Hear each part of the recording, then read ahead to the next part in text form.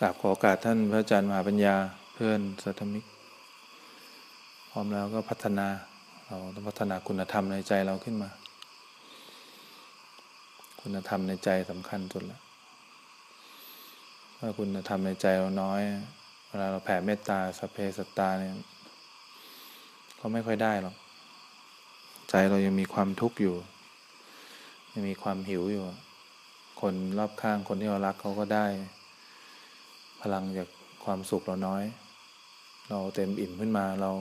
มีความสุขขึ้นมาแผ่เมตตาให้ใครเขาก็ถึงนั่นแหละเพราะฉะนั้นเราต้องพัฒนาขึ้นมาค่อยๆพัฒนาพระเวลาเราคิดถึงเรื่องนี้เราก็ไม่ได้เป็นอาบัติแต่มันด่างพร้อยว่าเราคิดถึงกามบางคนคิดถึงสาวบ้างคิดถึงน้องคิดถึงพี่พวกนี้เราคิดถึงกามเราด่างพร้อยเราก็ต้องค่อยๆพัฒนาขึ้นมาค่อยๆมีความรู้สึกตัวขึ้นมาพัฒนาคุณภาพจิตไม่ให้มันหลงไปแล้วก็ไม่ตั้งใจทำเกินไปเวลาเราทำลมหายใจอย่างนี้เราทำเรามีเป้าหมายชัดเนี่ยเราอยากทำให้มันเกิดความสมดุลขึ้นมาลมหายใจก็เป็นตัวบ่งบอกเป็นตัวชี้วัดความมาตรฐานของเราเราทำลมหายใจขึ้นมาค่อยๆทำลมหายใจทำพุทโธขึ้นมาบ้างขยับมือบ้างเราทำจนกว่าเราจะเห็นลมหายใจเป็นปกติของลมหายใจนะพอเป็นปกติของลมหายใจโดยที่คุณค่าลมหายใจไม่มีมากกว่าค่าตัวอื่นความคิดจะขึ้นมาบ้างเสียงรอบข้างความรู้สึกอะไรจะขึ้นมาบ้างเราก็มีความเป็นปกติแล้วพอเราดูลมหายใจจนเป็นปกติบางคนที่เขาภาวนาเขาก็พยายามให้คุณค่าลมหายใจเพราะลมหายใจมีคุณค่ามากถ้าเราให้คุณค่าอะไรมากเนี่ยมันจะเป็นสมถะมันเหมือนเราทำงานสำเร็จนั่นแหละมันก็มีความสุขแป๊บนึงเรารดน้ำต้นไม้บ้างเก็บขยะบ้างมันก็เหมือนทำสมถะนะมันก็มีสำเร็จบ้างไม่สำเร็จบ้างถ้าสำเร็จเราก็มีความสุขไม่สำเร็จเราก็ไม่มีความสุขแต่ความสุขของการทำสมถะมันก็มีแป๊บเดียวแหละช่วงขณะที่ทำสำเร็จถ้าทำไม่สำเร็จมันก็ไม่มีความสุขเพราะฉะนั้นเวลาที่เราฟุ้งซ่านมากเวลาที่เราเหนื่อยมากเราก็ให้ค่าลมหายใจให้ค่าพุทโธให้ค่าความรู้สึกตัวการที่เราให้ค่าอะไรมากเราจะได้สมถะมันก็จะสำเร็จชั่วคราวแต่ถ้าเราอยากทำวิปัสสนากรรมฐานเนี่ยเราเลือกบริกรรมอะไรมาก็แล้วแต่เนี่ยเราเลือกมาเพื่อให้คอยสังเกตจิตใจว่าเรากับเขาเนี่ยมีความสมดุลเกิดขึ้นหรือยังถ้าเราทำลมหายใจแบบนี้ไปเรื่อยๆมีความคิดขึ้นมาเราเห็นเป็นความปกติมีความนึกขึ้นมาปรุงขึ้นมาความทุกข์ขึ้นมาในร่างกายเนี่ยเราก็เห็นเป็นเรื่องปกติเหมือนเห็นลมหายใจกับร่างกายลมหายใจกับความรู้สึกลมหายใจกับการปรุงแต่งดูเหมือนเป็นเรื่องเดียวกันเนี่ยมันเกิดความสมดุลทั้งคำบริกรรมด้วยแล้วก็ทั้งรูปหนึ่งนามสี่ด้วยเสียงเข้ามาเราก็ไม่ได้ถือว่าเป็นความน่าวิตกกังวลอะไรเราก็ทำลมหายใจเพื่อซ้อมจิตให้มีมาตรฐานในการพร้อมรับสิ่งที่เรียกว่ากองทุกข์ถ้าเราเห็นลมหายใจเนี่ยมีความเป็นปกติต่อไปเวลาเรามองเห็นความทุกข์ในร่างกายมองเห็นความเปลี่ยนแปลงในจิตใจเราจะรับมือไหวเพราะฉะนั้นลมหายใจหรือคำบริกรรมเนี่ยเป็นเครื่องมือแรกที่ทำให้เราเห็นความสมดุลว่าเรามีความปกติแค่ไหนต่อลมหายใจถ้ามันสมดุลทั้งนอกทั้งในเมื่อไหร่นะมันดูมีความปกติเมื่อไหร่จิตจะรวมไม่ได้จิตรวมเข้ากับอะไรหรอกจิตรวมเข้ากับธรรมชาติเข้ากับสิ่งแปลกปลอมต่างๆที่เราเข้าใจผิดว่าถ้ามันมาแล้วเรายังไม่ต้องการเนี่ยมันเรียกสิ่งแปลกปลอมแต่ถ้ามันมาแล้วเราต้องการมันก็เรียกสิ่งแปลกปลอมเหมือนกันพอมันเกิดความสมดุลเกิดขึ้นมีความเป็นปกติของเกิดขึ้นเนี่ยจิตจะรวมเข้ากับธรรมชาติลมถึงหายเพราะอะไรเพราะมันสมดุลแล้วที่เราต้องทำลมหายใจอยู่มันเด่นอยู่เพราะมันยังไม่สมดุลถ้าสมดุลมันจะรวมเข้ากับธรรมชาติหมดลมถึงจะหายตอนนี้แหละจิตถึงจะรวมได้จิตไม่ได้รวมอะไรมากเลยมันไม่ได้มีความเด่นทั้งนอกทั้งในนะ มันก็รวมลงสู่ความเป็นปกติมันก็เสพอารมณ์ความเป็นปกติเพราะธรรมชาติของเรามันจะตามหาอารมณ์ที่เราต้องการอารมณ์ของตัณหาอารมณ์ของความอยากมันตามหาเพื่อมาปนเปื้อนเพราะเราขาดแล้วเราก็หาต่อไปเรื่อยๆแต่อารมณ์ของจิตรวมอารมณ์ของความเป็นปกติเนี่ยมันดูนอกในไม่ว่าอะไรจะเกิดขึ้นในกายในใจแล้วว่าอะไรจะเกิดขึ้นในลมหรือเกิดขึ้นตอนที่ทำลมมันเหมือนกันหมดเลยเพราะฉะนั้นเนี่ยเวลาเราใช้ชีวิตเนี่ยมันเป็นการบ่งชี้ว่าเวลามีอะไรเกิดขึ้นเนี่ยเราสะดุ้งไหมที่เราต้องคอยรู้สึกตัวบ้างเราต้องคอยขยับมือแล้วคอยรู้สึกตัวบ้างนะเพื่อเราซ้อมความเป็นปกติไว้ก่อนเวลามันเกิดอะไรที่มัน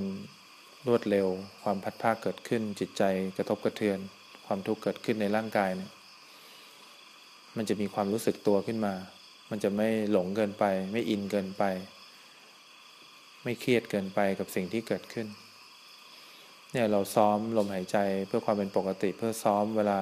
มันเกิดความพิเศษเกิดขึ้นอะไรมีความพัดภาคเกิดขึ้นมีสิ่งที่เราเคยทำมาเกิดขึ้นมีความแก่ความเจ็บเกิดขึ้นเนี่ยใจจะได้คอยรู้สึกตัวไว้ว่ามันเป็นปกตินะมันเป็นธรรมดาของมันแก่เจ็บตายพัดภาคเนี่ยที่เราต้องคอยรู้สึกที่ตัวจิตเนี่ยจิตจะได้ไม่หลงเกินไปไม่หลงกับสิ่งที่จิตเข้าใจผิดว่ามันเป็นสิ่งพิเศษจิตจะเข้าใจว่าเรื่องที่เกิดขึ้นในกายในใจแก่เจ็บตายพัดภาคหรือความทุกข์ที่เกิดขึ้นในร่างกายหรือความเปลี่ยนแปลงที่เกิดขึ้นในจิตใจเนี่ยมันเป็นเรื่องธรรมดามากเพราะจิตมันไม่ค่อยหลงแล้วจิตมีความตื่นขึ้นมาจิตมีความรู้สึกตัวขึ้นมาเราต้องคอยพัฒนาจิตเนี่ยแหละให้อยู่ในความสมดุลให้ได้จิตที่อยู่ที่ลมหายใจมีความสมดุลนะต่อไปเราเหมือนซ้อมไว้ดีแล้วเนี่ยตอนจังหวะสุดท้ายที่เราจะตายเราจะต้องหมดลมเนี่ย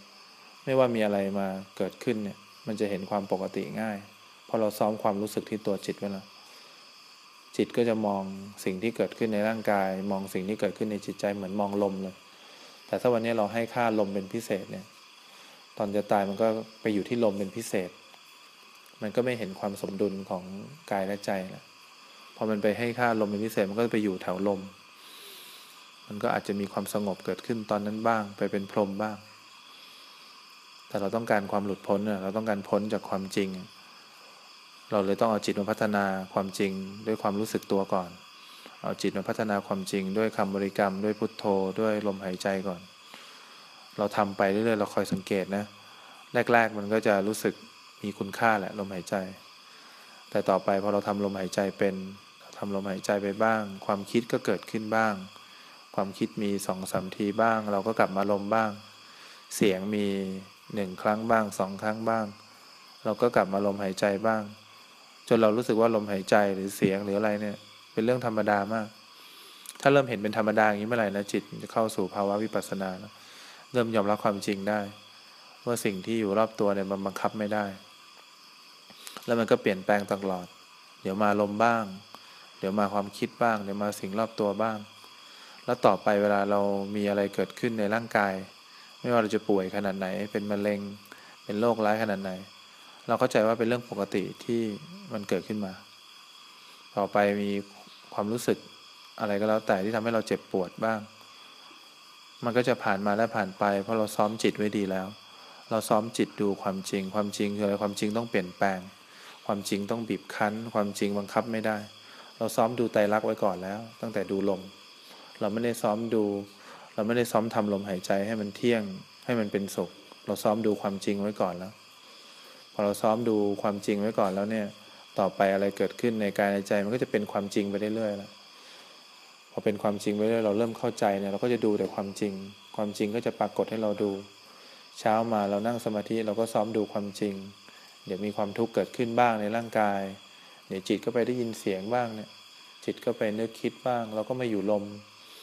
ความจริงของจิตมันก็ต้องเป็นอย่างนี้แหละแต่ถ้าเราจะพัฒนาเราก็มีสติตามรู้จิตที่เปลี่ยนแปลงดูจิตที่บังคับไม่ได้ไปเรื่อยๆแต่เราก็เอาฐานไว้ก่อนเป็นลมหายใจเพราะลมหายใจเนี่ยเป็นเครื่องวัดตัวเดียวที่ทำให้เห็นว่าจิตเรามีมาตรฐานหรือยังถ้าจิตเราเข้มมากกับลมหายใจมันจะรู้สึกตึงขึ้นมาแสดงว่าไม่ว่าเรามองเรื่องอะไรก็จะตึงหมดเรามองเรื่องอะไรก็จะเข้มหมด แต่ถ้าเราเผลอไม่ค่อยอยู่กับลมหายใจเลยเรามองเรื่องอะไรก็จะหลงหมดเหมือนกันลมหายใจหรือคำบริกรรมเนี่ยมันเป็นตัวบ่งชี้มาตรฐานเราอย่างเราขยับมืออย่างเงี้ยถ้าเราไม่ค่อยรู้สึกอะไรเลยเนี่ยจริงๆในชีวิตจริงไม่ว่าอะไรเกิดขึ้นเราจะหลงโลกแต่ถ้าเราตั้งใจเกินไปคอยขยับคอยอะไรเกินไป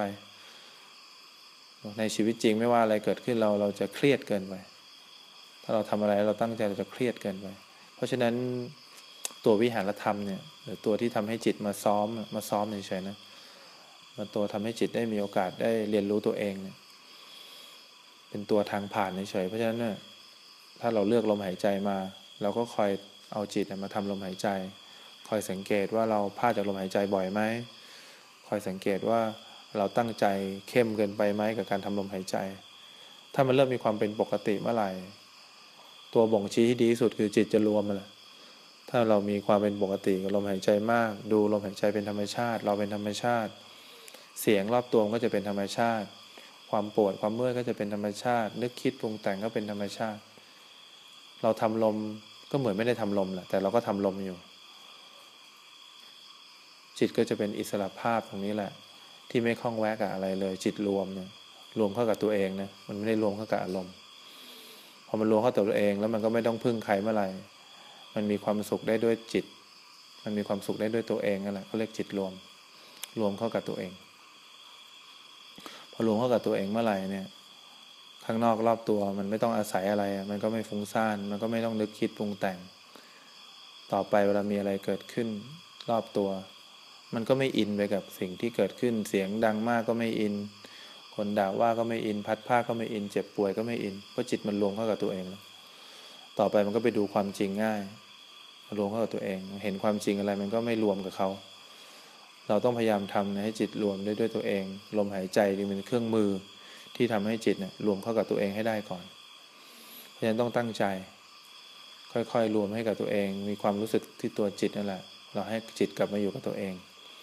มีอะไรเกิดขึ้นเราคอยรู้สึกที่ตัวจิตนั่นแหละคอยรู้สึกที่ตัวจิต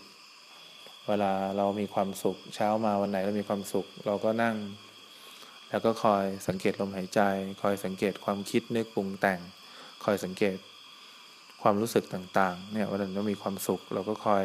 ทำให้จิตเป็นธรรมชาติกับทุกอย่างวันไหนเราเครียดมากง่วงมากเราก็ไปทำลมหายใจให้มันเด่นขึ้นเราก็จะไม่ยอมดูอะไรนอกจากลมหายใจพยายามทำลมหายใจไว้ก่อนจิตจะได้พักผ่อนจะได้สงบขึ้นวันไหนสบายเราก็ทำวิปัสสนาวันไหนฟุ้งซ่านเราก็ทำสมถะวันไหนรู้สึกหมดกำลังเพลียมากก็ทำสมถะนั่นแหละให้ลมหายใจเป็นตัวเด่นที่สุดวันไหนเราอ่อนแอวันไหนเราเครียดเราก็ทำลมหายใจเนี่ยให้เป็นเด่นที่สุดแต่วันไหนที่เรารู้สึกสบายๆชิลๆเราก็มานั่งนี่แหละเราก็ดูขันไปเรื่อยๆดูลมหายใจก็เป็นขันหนึ่งดูร่างกายดูความรู้สึกเวลามันเกิดขึ้นดูความคิดนึกปรุงแต่งที่เกิดขึ้นแล้วก็ดูลมหายใจเราก็ยังทำให้มันธรรมชาติให้มันเป็นปกติมากที่สุดเนี่ยนะอย่างนี้เขาเรียกวิปัสสนาเพราะฉะนั้นมันก็มีของเล่นอยู่2 อย่างนั่นแหละถ้าได้พักผ่อนก็หาอะไรที่มันทำให้มันเด่นถ้าวิปัสสนาก็